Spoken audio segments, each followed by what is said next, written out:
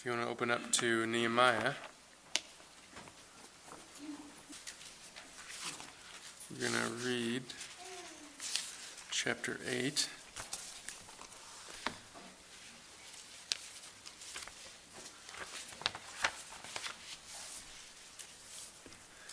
Starting verse 1. And all the people gathered as one man into the square before the water gate, and they told Ezra the scribe to bring the book of the law of Moses that the Lord had commanded Israel. So Ezra the priest brought the law before the assembly, both men and women, and all who could understand what they heard, on the first day of the 7th month. And he read from it facing the square before the water gate from early in the morning until midday, in the presence of the men and women and those who could understand. And the ears of all the people were attentive to the book of the law. And Ezra the scribe stood on a wooded platform that they had made for the purpose, and beside him stood Matthiah, Shema, Ananiah, Uriah, Hilkiah, and Maaseiah on the right hand, and Pedaiah, Mishael, Malchijah, Hashem, Hashbaddanah, Zechariah, and Meshullam on his left hand. And Ezra opened the book in the sight of all the people, for he was above all the people, and as he opened it, all the people stood. And Ezra blessed the Lord, the great God. And all the people answered, Amen, Amen, lifting up their hands. And they bowed their heads and worshipped the Lord with their faces to the ground. Also Jeshua, Beni, Sherebiah, Jamin, Akab, Shabbathai, Hodiah, Messiah, Kelita, Azariah, Jozabad, Hanan, Peliah, the Levites helped the people to understand the law. While the people remained in their places, they read from the book of the law of God clearly, and they gave the sense so that the people understood the reading. Verse 9. And Nehemiah, who was the governor, and Ezra the priest and scribe, and the Levites, who taught the people, said to the people, This day is holy to the Lord your God. Do not mourn or weep. For all the people wept as they heard the words of the law. Then he said to them, Go your way, eat the fat and drink sweet wine, and send portions to anyone who has nothing ready, for this day is holy to our Lord. And do not be grieved, for the joy of the Lord is your strength. So the Levites calmed all the people, saying, Be quiet, for this day is holy, and do not be grieved. And all the people went their way to eat and drink, and to send portions, and to make great rejoicing, because they had understood the words that were declared to them. Verse 13. On the second day, the heads of the fathers' houses of all the people, with the priests and the Levites, came together to Ezra the scribe in order to study the words of the law. And they found it written in the law that the Lord had commanded by Moses that the people of Israel should dwell in booths during the feast of the 7th month, and that they should proclaim it and publish it in all their towns and in Jerusalem. Go out to the hills and bring branches of olive, wild olive, myrtle, palm, and other leafy trees to make booths, as it is written. So the people went out and brought them and made booths for themselves, each on his roof, and in their courts, and in the courts of the house of God, and in the square at the water gate, and the square at the gate of Ephraim. And all the assembly of those who had returned from captivity made booths and lived in the booths. For from the days of Jeshua the son of Nun to that day the people of Israel had not done so. And there was very great rejoicing. And day by day, from the first day to the last day, he read from the book of the law of God. And they kept the feast 7 days, and on the 8th day there was a solemn assembly according to the rule. So just by way of review, and also some of you may have noticed we skipped a chapter 7. But this I felt like dovetailed well with our last message and complemented it. And also I'm not sure exactly what to say from chapter 7 yet, so it turns out really good both ways. Because it's another list of names. So anyways, last week we talked about how they built up the walls, which was kind of this external work of God. This is the city of God. They wanted to reinstate, they wanted to protect the temple, but also protect the people. And they wanted to have stability. It was there was a lot going on there, and we talked about that. But we talked about how in the Bible and in the book of Nehemiah, people a lot of times are expecting God to deliver from outside, and then he comes in and starts messing around in their own lives and inside the people of God. And in this case, they responded well when he told them, like, yeah, you're building up the wall, but look, these people are selling their kids as slaves and they're starving, and you're doing that. You're charging them as interest just to make money off of them. You need to repent and quit and promise to never do it again before God. And that kind of thing happened throughout the whole Bible. That happened when Moses, met God in the burning bush. Not only did God say, I'm going to deliver Israel externally from Egypt, I'm going to deliver Israel from Egypt, but he calls out Moses in his own heart and his unbelief, and then he does the same thing with the children of Israel in the wilderness. And so he delivered them from Egypt, but then he started working on their hearts and working internally. And Jesus did the same thing, of course. People were all excited. Jesus is going to deliver us from Rome. But then when he started calling out the things on the inside of the nation of Israel, people were pretty upset. And so we see that same idea here in Nehemiah. And we just talked about how we don't want to be just externally connected to the mission of God and internally not have any, not be being shaped, not have any reality. And we want to not just be hearers but doers, not just doing externally but internally in the church and in our lives. And this week dovetails well because last week we talked a lot about, you can hear and know and be externally connected, and that's not sufficient if you're not doers. And this chapter, in chapter 8 of Nehemiah, really gets both sides. And what I want to talk about today is really the two sides. The Bible talks about two sides, and even maybe two different important priorities for the Christian life and for knowing God and following God. And they're said in many different ways, but I'll tell you quite a few. You could say knowing and obeying. That would be one of the ways. Knowing is one thing, and obeying is another thing.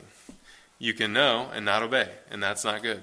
And that's kind of what was going on, like we talked about last week. You can hear and do. That's another way that the Bible talks about hearing and doing. You can hear and not do. You could call it teaching and practice is one way it's talked about, or teaching and living. And so I'll just share some of these verses with you. Some of them I'll have you turn to, but some of them just so I don't have you turn a bunch of places I'll read. This one's pretty familiar from James chapter 1. Be doers of the word and not hearers only, deceiving yourselves. For if anyone is a hearer of the word and not a doer, he is like a man who looks intently at his natural face in the mirror. For he looks at himself and goes away and at once forgets what he's like. But the one who looks into the perfect law, the law of liberty, and perseveres, being no hearer who forgets, but a doer who acts, he will be blessed in his doing. So you see you see the hearing and the doing, and that's the way it talks about it. Deuteronomy 29:29. I really like this verse. It says, "The secret things belong to the Lord our God, but those that are revealed belong to us and our descendants forever, so that we might obey all the words of this law." So that in that case it talks about obeying, uses the word obey. I really like this verse because it tells us why did we have what we have in the Bible. There's a lot of times where you want answers to questions that aren't in the Bible. Like, well, what about this? What about this? What about this? Well, I wonder what happened here. But this verse tells us why what is there, and it's there so we can obey it. That the point of reading the Bible and the point of what God put in here was that so we could know and obey what he's given us to do. And I like that because it also brings up this category, the secret things belong to the Lord. So that means there's things where we should be able just to say, I don't know. But what I do know and what God has revealed, I'm going to obey that. So that's huge because sometimes I feel like people think literally every answer for everything is in the Bible and they'll pull out like a verse and it's like, I really don't think it's saying that. And it's like, well, but what we do know, let's obey that. And so if something's really, really unclear in the Bible, focus on what you do know and obey that. God did not put everything for every situation in the Bible, but he put all the important things that you need to know for life and godliness. So let's Let's turn to this next one, 1 Timothy 4. I like this one. I'm going to read a couple different translations of this particular one.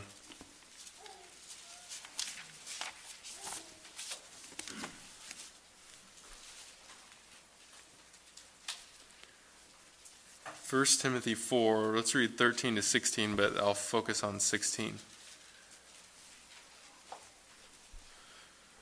4:13. Until I come, devote yourself to the public reading of Scripture, to exhortation, to teaching. Do not neglect the gift you have, which was given you by prophecy when the council of elders laid their hands on you. Practice these things. Immerse yourself in them, so that all may see your progress. Keep a close watch on yourself and on the teaching. I'm going to read a couple different versions of that verse 16 because there's quite a range. The next one I'll read is the NIRV. If you're not familiar, there's a version, if you have kids, it's really good. It's the lowest reading level version of the Bible that they have. It's like third grade, so it takes out like the word serpent and puts in the word snake and things like that. It's really, really good for kids and adults. I mean, sometimes it's helpful just to read it in plain, really, really plain, simple English. So that's a good version. But it says this: be conscientious, which is kind of interesting. That's a long word for third grade. But be conscientious about how you live and what you teach. That's the net. And the NIRV, that makes more sense. The NIRV, this is the third grade one, says, be careful how you live and what you believe. How you live and what you believe. So you see in this passage, it says it different ways, but basically on yourself or your life or practice and your teaching. So what you know and how you're living, what you're practicing and what you're believing or teaching. So you see some of these things. And I want to clarify, because it's really easy to get this idea that these two things are a balance. Like there's like one side, if you lean on one side, the other side goes up, or you lean on the other side, the other side, will go up, and there's just a balance. And the reality is it's not a balance. It's something, it's more like holding on to two separate things. And that's actually the way the Bible describes it a lot of times. Hold fast, hold fast to the teaching. In Revelation, in the letters, it talks about holding fast to what you have. It seems like that's more than just the teaching. It seems like it's their life and their obedience. But we're going to hold on to both these things. Holding on to doctrine doesn't mean you let go of obedience. And holding on to obedience doesn't mean you have to let loose on your doctrine, what you know. You hold on to both, right? We hold on tightly to both, and we don't want to let loose on either one. And we don't want to say, well, they're competing. Neither of them are competing. We want them both. And if we let loose on one or the other, that's not good. Both are in the Bible, and both are commended, right? We're supposed to do both. I'll read you a couple verses here. You probably remember this in terms of knowing the Bible, knowing Scripture, knowing truth, highly commended. Think about the Bereans. Remember what it says in Acts, this is 17. The brothers immediately sent Paul and Silas away by night to Berea, and when they arrived, they went to the Jewish synagogue. Now these Jews were more noble than those in Thessalonica. They received the word with all eagerness, examining the Scriptures to see if these things were so. So here's the positives. Like, man, it's really good to know your Bible and to be serious about what it says and to test and see, like, well, is this really in the Bible? Is this really what the Bible's saying? That's huge. And so, yes, we want that. Absolutely. As a church, as individuals, we want to know our Bibles. On the other hand, you could say we're also at the same time holding fast to obedience. It's really amazing when we talked about this. Again, we're going through 1 Samuel in the college Bible study, but talked about this. When you hear, that David was a man after God's own heart, what do you think of? I mean, it's like, well, what was that? What does it mean to be a man after God's own heart? What characteristics specifically is it talking about? And it's interesting because it actually says it in Acts 13. It says, and when he had removed Saul, he raised up David to be their king, of whom he testified and said, I have found in David the son of Jesse, a man after my own heart, who will do all my will. That's interesting. It's like David's going to do whatever I say. It's like he's going to obey me. That's pretty amazing. Specifically, the heart, when we think of the heart in terms of English and, U.S.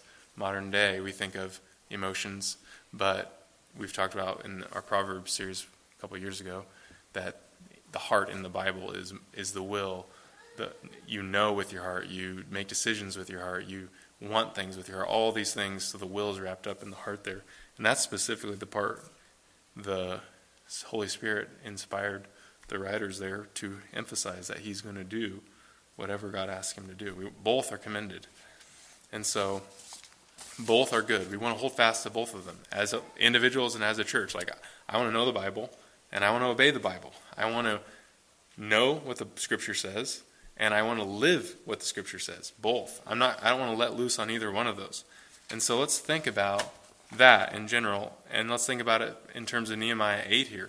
So where's this all coming from? Well, it's all coming from Nehemiah 8, right? In Nehemiah 8, what happens is they've been building the wall. There's been reform on the inside, where he's calling out these sins and they're repenting, and yet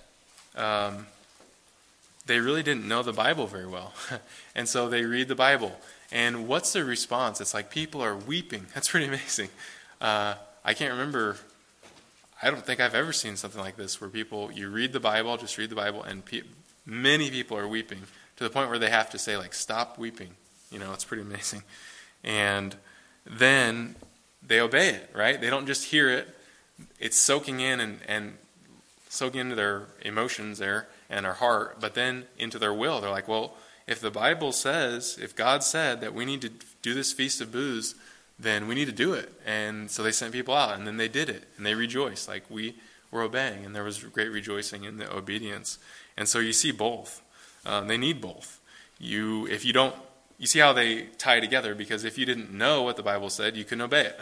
If you didn't know that there was the Feast of Booths, which it seems like they really didn't, then they couldn't obey what they don't know. And so you have to have both. And there's a danger, right? So the first point, really, we focus on, it's good, right? Both are true, both are commended by the Bible, and it's not a balance. We don't have to let go of one to hold on to the other. I've heard things said like, we're not serious about doctrine because, we're big on life, living it. Or I heard another person say something like, we don't do Bible studies, we do Bible doings. It's like, we don't need to study anymore, we need to do it, It's like, well, you probably need both, right? It's like both those are saying, like, it's kind of a balance, and we're got to choose one versus the other. We're pitting one against the other. When the reality is, we can have Bible studies and we want to do it both. Like, we're going to hold fast to both. And so both are good, but on the other hand, we could say there's a danger in lacking either one. And I want you to turn here this time to Revelation, and let's look at these letters to the churches, because in these letters to the churches in Revelation, we see different churches have different problems, but we see specifically in this area of knowing and in the area of obeying or doing.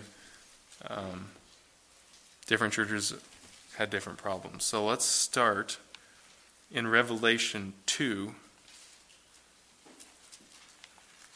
starting in verse 18. And I want you to think about what is lacking in this letter here, this church here.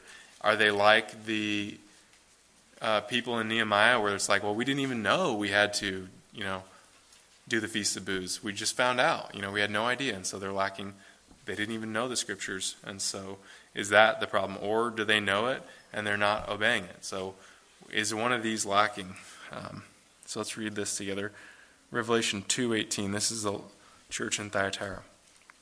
And to the angel of the church in Thyatira write the words of the Son of God, who has eyes like a flame of fire, and whose feet are like burnished bronze.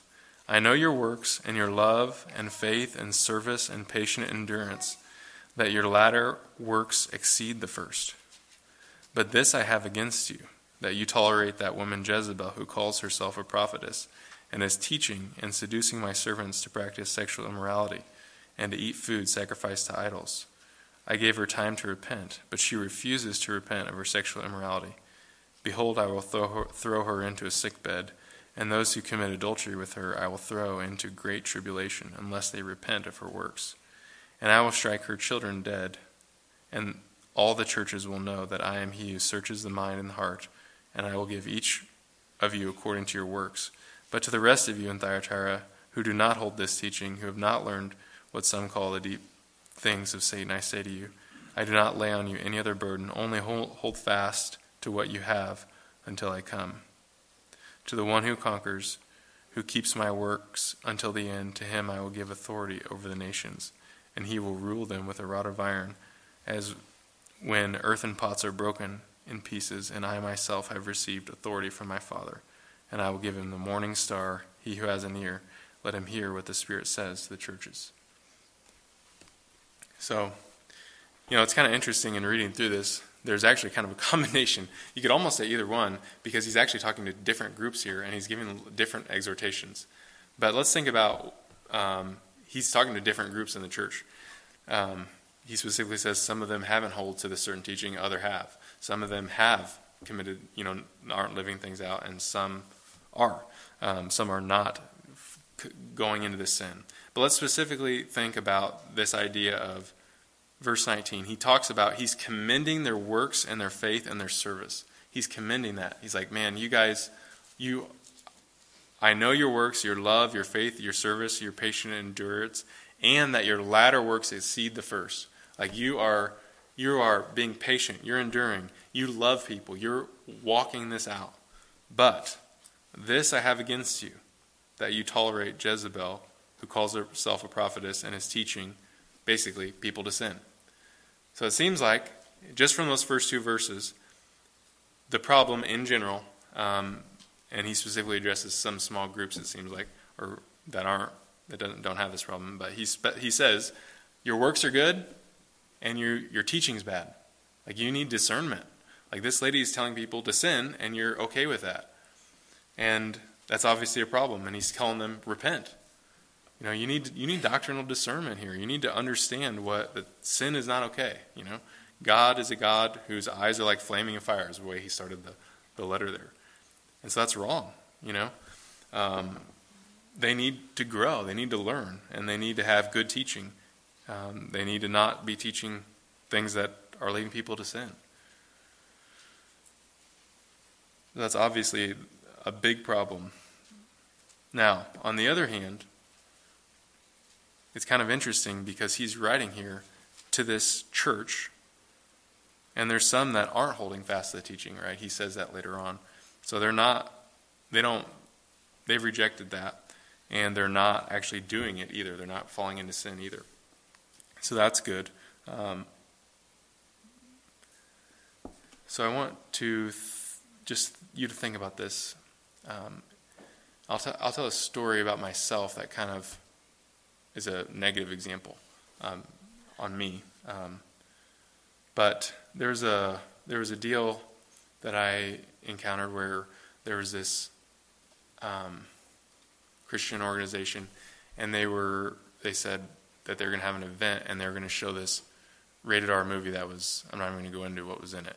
It was filthy, and I was like, I wrote a letter basically telling them, basically, you're all lost. And this is, here's all the verses about sin and all that, and you definitely, this is wrong. And the reality is, I overstepped. Because if you think about this church here in Thyatira, he's writing to them like a church. Like they're real. And like they need to repent. They really have some issues. But that there's real Christians in there. And he's basically telling them, hold fast. You're not going along with his teaching, hold fast. Don't let go of what's real and don't fall into sin. Both know and obey what I'm saying and continue on in that way. And so I had to write an apology later on when I saw how that was wrong, and just say, I disagree. I don't think that was good, but I definitely didn't handle it the way Jesus would. And I have real concerns, and I still think that's wrong. But I would have talked differently, and I wouldn't have just written them off totally like, okay, that's just a totally false church. Because that's not what Jesus did here. And so we want both. And you can see that God is exhorting us in this letter, particularly both. We want both. We want to know truth and we want to obey it, both. We don't want to let go of either one. Now look at this other letter to the church, which seems very different. 2, at the very beginning, go back to the very beginning of Revelation 2. And it's interesting because almost the opposite problem in every way. It's really amazing how opposite it is. 2:1, this is to Ephesus.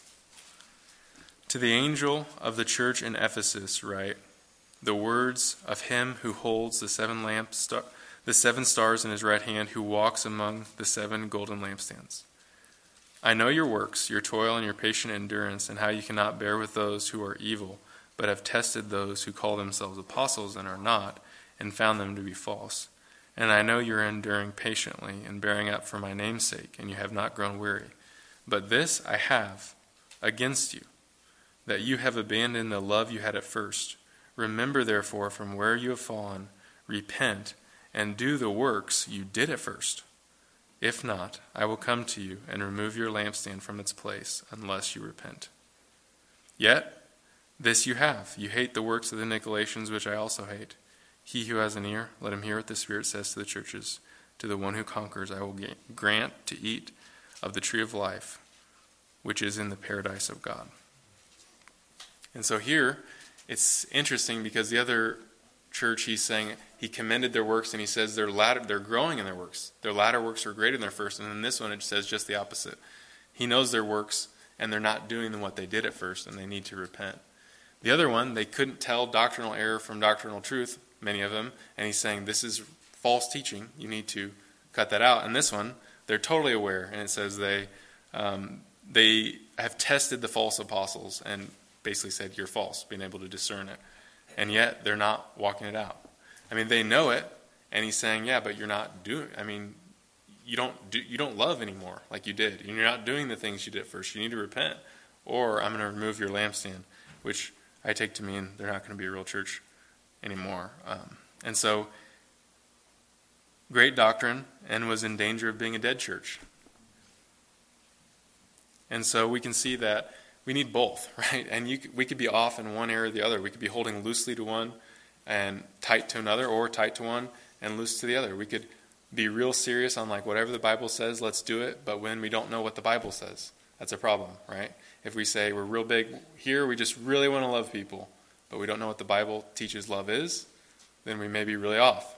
If we say we're real big on doctrine here, we're going to talk about all the verses, all the Greek, every single, one of these things we're going to dig into, that's good. But what if we don't do anything? And what if we don't obey any of that? I gave this illustration, which I heard from another pastor a while ago, but I'll give it again. If you tell your kid, clean your room, and they come back and they say, hey, Dad, I memorized what you said. I even learned it in Greek. Clean my room.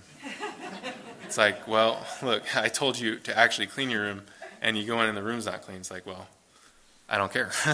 It's like, more shame on you because you know exactly what I said. And we can do that as Christians, right? It's like, man, let's do a Bible study, let's read it, let's talk about it, let's dissect it, and then go home. It's like, are we doing it? It's like there's no good there. We got to have both. I mean, if you know what he says, you got to know what he says to obey him, okay? But you can't just know and not obey. You can't say, I'm just obeying, I'm not going to be serious about knowing. So like, well, what are you going to obey?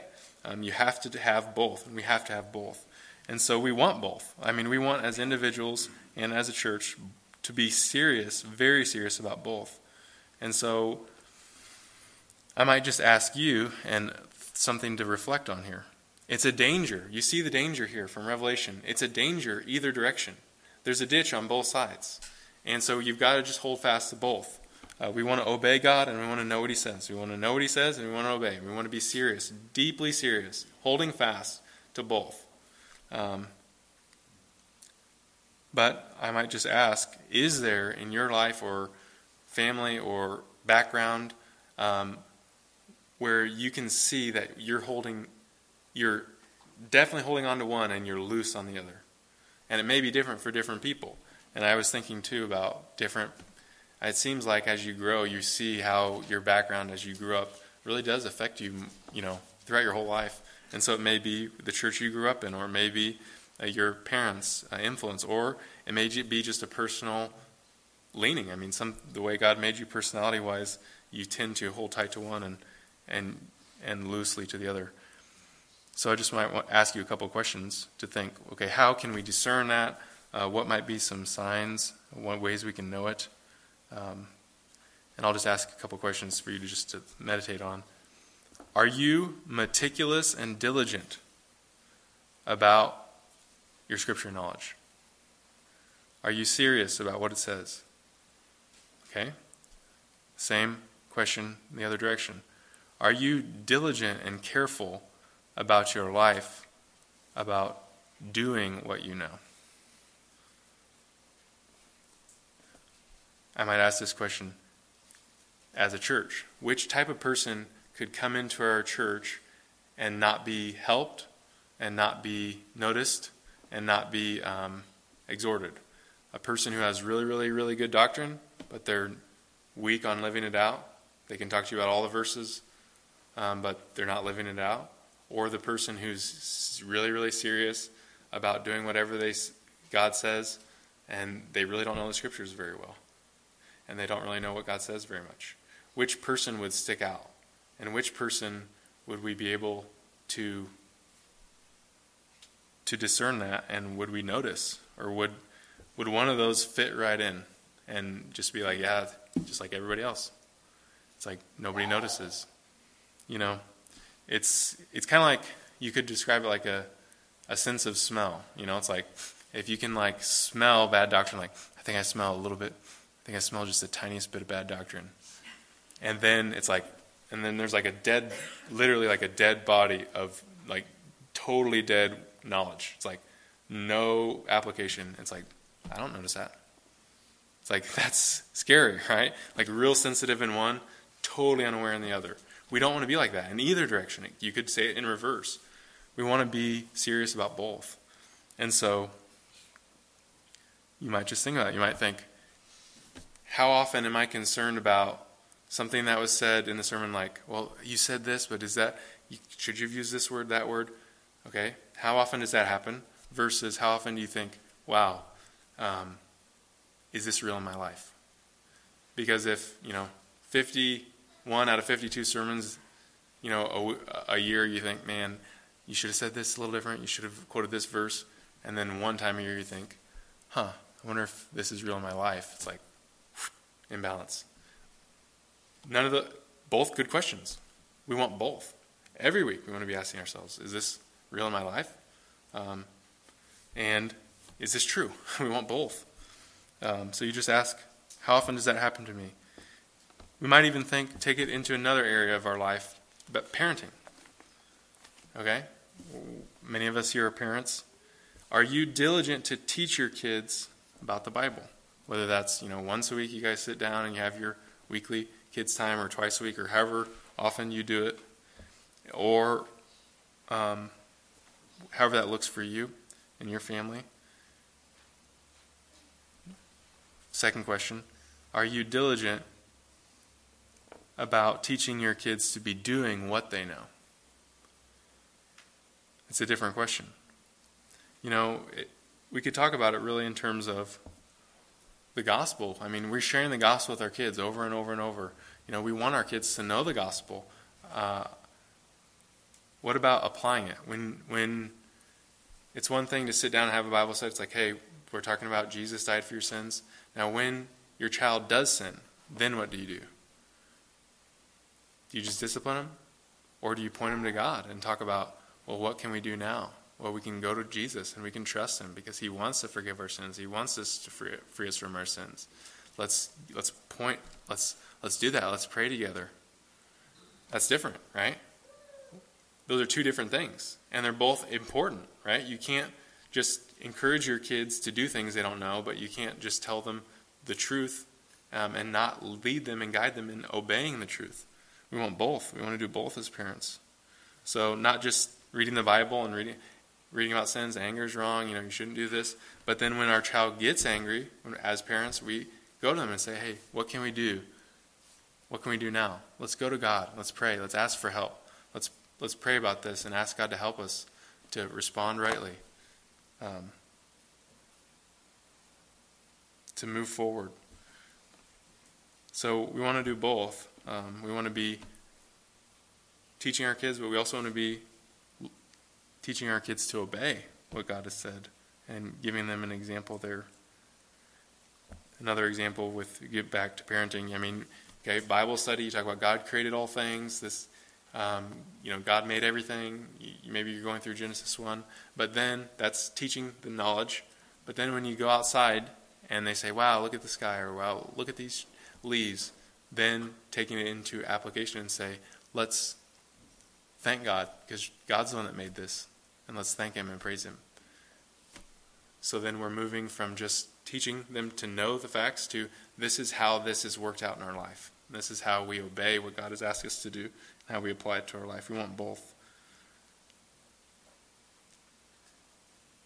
So this is really important. I think it's really, really important.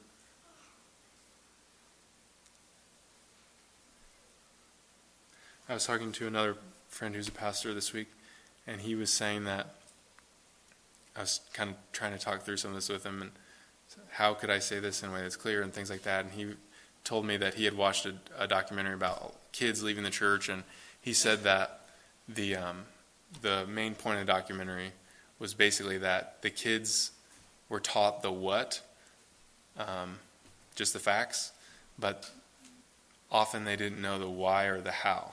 So it's like they could tell you the facts, but that's it. It's like, Jesus died for my sin. How does that affect your life? Not sure. And so we don't want to do that. We don't want to do that as parents. We want to teach the content and teach the living and the practicing. And so we teach the kids the gospel. We practice that at our house. When somebody sins, hey, let's talk to God. Let's take it to God. Let's ask for forgiveness. Let's ask your brother or your sister or your parents for forgiveness. And then let's ask God for forgiveness. And move forward. Trust God. Learning to walk in faith, not just know about faith. And so, I'll give you this is a real odd statement. Okay, I'm going to tell you that already, that this is really weird what I'm about to say. But I was thinking about it with really little kids. And I was thinking about what does this look like for kids? And in every other area of a kid's life, for them, practicing what they know means just imitating mom and dad.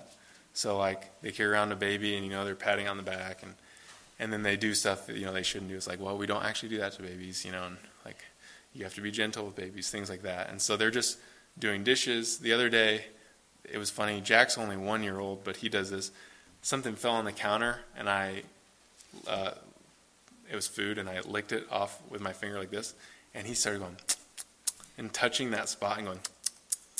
So he knew, like, I need to do something with this spot, and I think I need to lick this spot. He's just imitating. It's like it's crazy. So he thought that spot of the counter, for whatever, in his mind is like, well, I guess you lick this spot of the counter.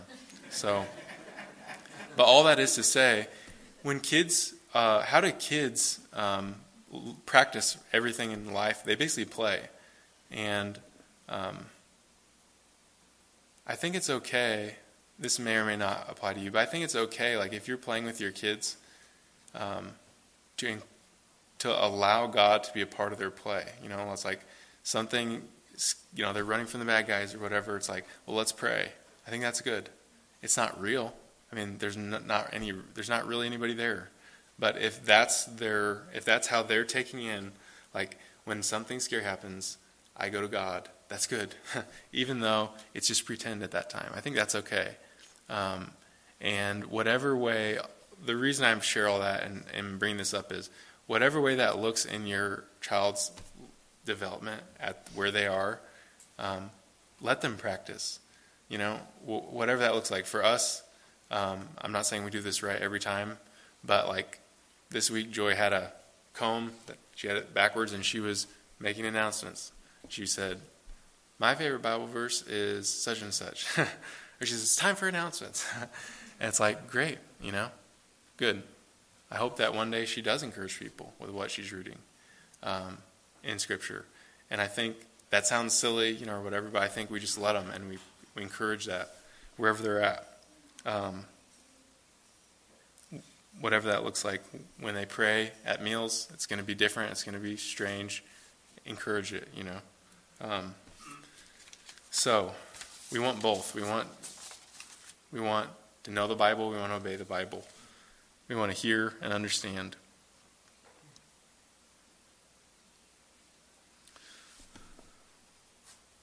Let's keep going. Let's read in Ephesians 4 here before we go. This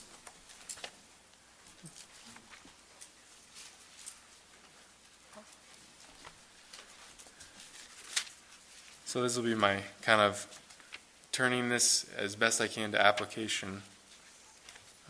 We were just talking about this in the getting together with some guys on Monday and going through Ephesians, and I thought this is just exactly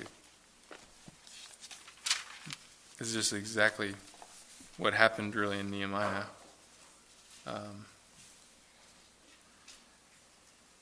So Ephesians 4,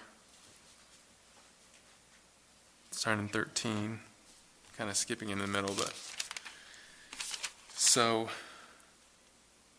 let's go back. Let's start in 11. And he gave Christ the apostles, the prophets, the evangelists, the shepherds, the teachers, to equip the saints for the work of ministry, for building up the body of Christ, until we all attain to the unity of the faith and the knowledge of the Son of God, to mature manhood, to the measure and stature of the fullness of Christ, so that we may no longer be tossed to and fro by the waves and carried about by every wind of doctrine, by human cunning, craftiness, and deceitful schemes. Rather, speaking the truth in love, we're to grow up in every way into him who is the head, Christ. Into Christ. So I like this, when we were talking about this on Monday, Garrett pointed out it's talking about doctrine all throughout here. And it's talking about not being blown and tossed by the wind. But it's also talking about that we're the purpose of us gathering together, the purpose of people ministering to one another, is that we all grow up to be like Christ and to do the work of the ministry. So you see both. And even as it goes through, you see it again and again, like speaking the truth in love. You see how that's both. It's like you have to know the truth, but then you have to actually apply it and it work itself out in your life. You're speaking it to one another. We want both. Building up the body. It's kind of interesting, building up the body. It reminds me of that deal like of bodybuilders, right? They build up the body, but it's not to do anything. It's just build up the body. Why? Just to look good. Like, what do you do? I sit at a desk, 40 hours a week. I'm an accountant. And they're like huge, whatever. It's like, okay. Whereas other people, like soldiers, they're training and they do PT or whatever I think they call it. And they go out and they do push-ups and they run. Why? Because they want to use it. They want to save people. Firefighters, I want to help somebody. And that's the way we should be thinking about our meetings. It's like we don't want to be bodybuilders here. Like, I want to learn and I want to learn and I want to learn and I want to get big. And what? That's it. Well, I want to be helping people, right? I want to learn because I want to honor God. I want to love God, and I want to be helping others. I want to be a productive member of the body, and that's what we want. We want both. We don't want to be tossed by every wind and doctrine. On the other hand, we want to be able to, each of us, do the work of the ministry. Both. We want to be able to speak the truth in love. And so, why are we here, We're here because we want to help you. I want to help you. Be a better mom. Be a better dad. Minister to your kids. Be a diligent worker that honors Christ with your daily life. To be able to speak the truth in love to one another. To be able to build one another up. It's like I want you to be the person at work where somebody's mom gets cancer and they find out, and they come to your desk and they're like crying, hey, I just found out this. Will you, what do you think I should do? Or will you pray for me? Something like that. That's huge, right? I mean, that would be so big. What an impact that would be if each one of us was being built up, not just to know the right answers, but to be out in our life honoring God and wanting to do the work of the ministry, both in the church and outside, to others. That's huge.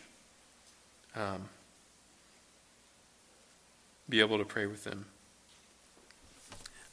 I hope that these two categories are as helpful, are just so helpful to you, because if it does seem like, even from Revelation and other people I've talked to, why does it seem like we do relax one and the other, even though we don't have to?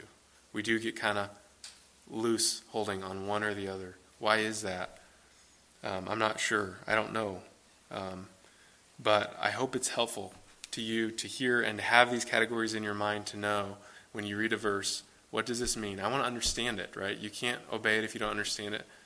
You can't obey it if you don't know it. But then not just to stop there, but to move into, okay, now I do want to obey. I'll give you an example. This is kind of my wrapping up. Just one example. Proverbs 3, 5, and 6. It's kind of a famous verse, 2 verses. I bet a lot of you know it. Maybe I would think, trust in the Lord with all your heart and lean not on your own understanding. In all your ways acknowledge him, and he will make straight your paths. Or he will make your paths straight. And so there's a verse, okay? What's our goal? Is it just to memorize that verse and then sit it on the shelf in our mind? Is it just to understand what it means? I think it'd be good to do both those. Or is it to apply it? Because you know what? I realized in preparing this, and thinking a lot about this, it's like knowing a bunch of verses in my mind does not help me day to day at all. Period. Unless I take one off the shelf and believe it and trust and apply it. Right? That's amazing. That's like, you can know 1,000 Bible verses, but if you don't take any of them down and trust and believe and apply it to your life and to your heart in the moment, it's like, it's not helpful. It doesn't give you joy and peace and comfort during the day. But think about that verse. Trust in the Lord with all your heart. Lean not on your understanding. In all your ways acknowledge him, and he will make straight your paths. So the question isn't, well, that's kind of an encouraging verse, which it is. It's, okay, now how tomorrow am I doing that? Or can I do that? Am I acknowledging God in all my ways? It's like, how many of us would say, like, yeah, I'm acknowledging God in all my ways? It's like, a lot of us probably have the verse memorized, but are any of us doing it? Does it bother us if we're not doing it? And then, just the next question is how? And this kind of gets back to maybe last week. Actually, 2 different people told me, well, you should use this illustration about food. And they said that, just because you don't remember what was said last week doesn't necessarily mean you weren't nourished by it. Just like you don't remember necessarily every meal you ate last week.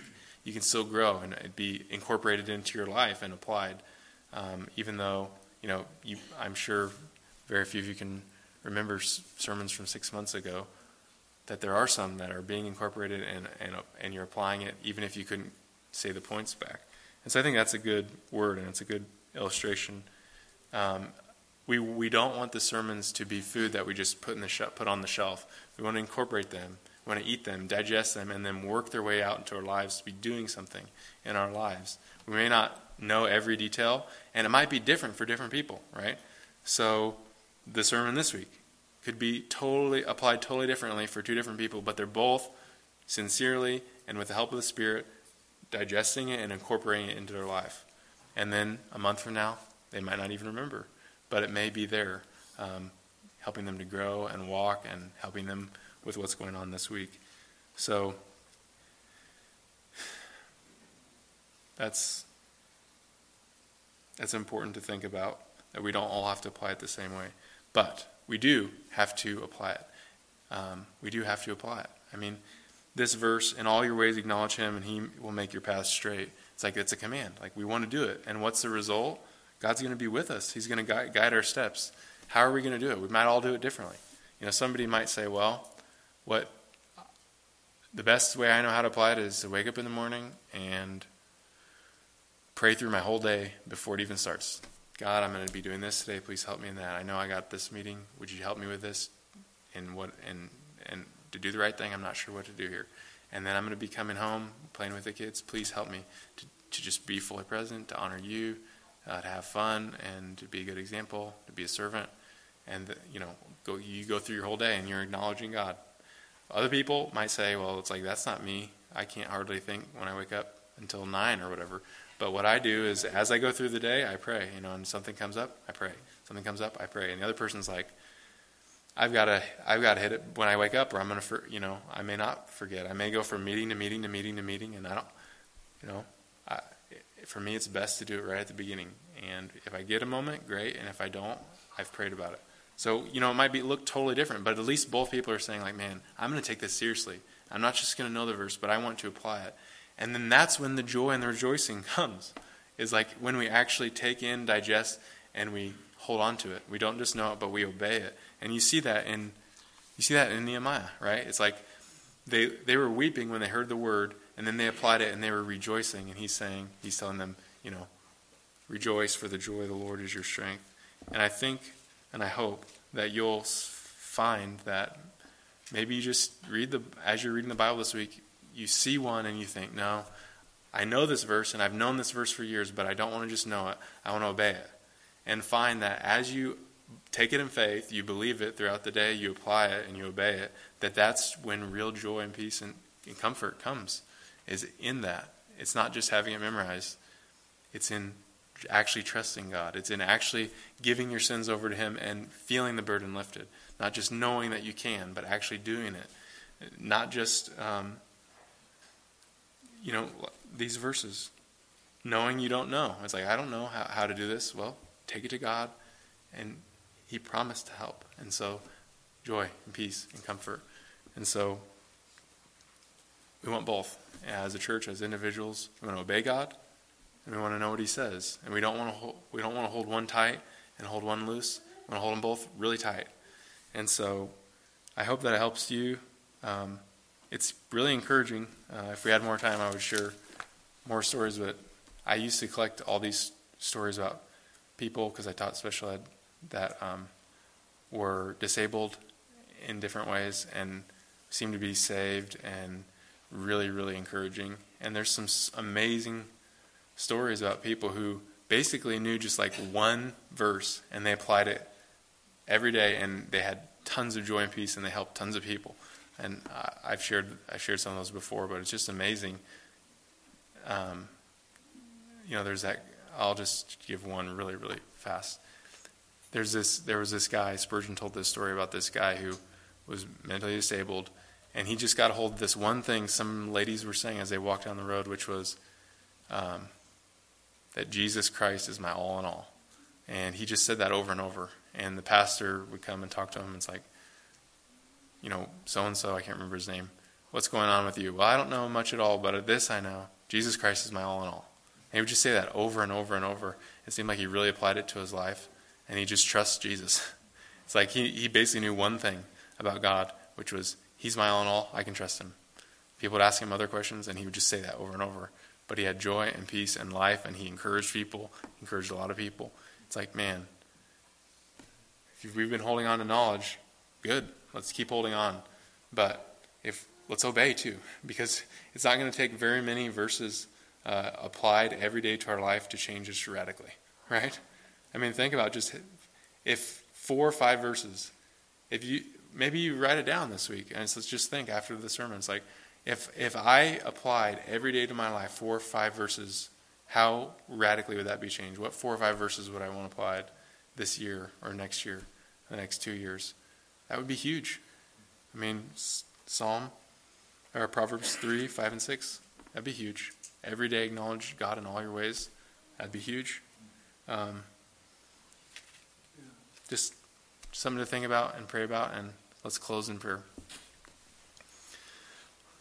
Father, we do thank you for Nehemiah. Thank you so much for these people that were hearing and understanding and obeying and are examples to us. I pray that we could be like that and that there would be a sense of joy and rejoicing, weeping over sin, things that we fell short, but then rejoicing in obedience, forgiveness. So we're looking to you for help.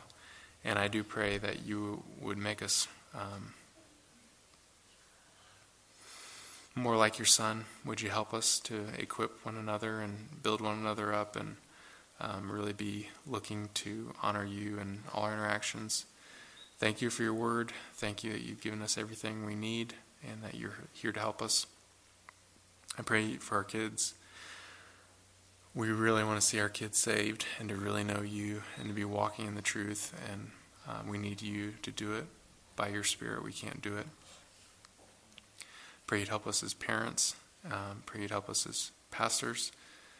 And pray you'd help everyone as they go to work this week, just to be lights. We just lift all this up to you. We're thankful to you for your grace towards us and your love towards us. And we ask you'd help us this week. Amen.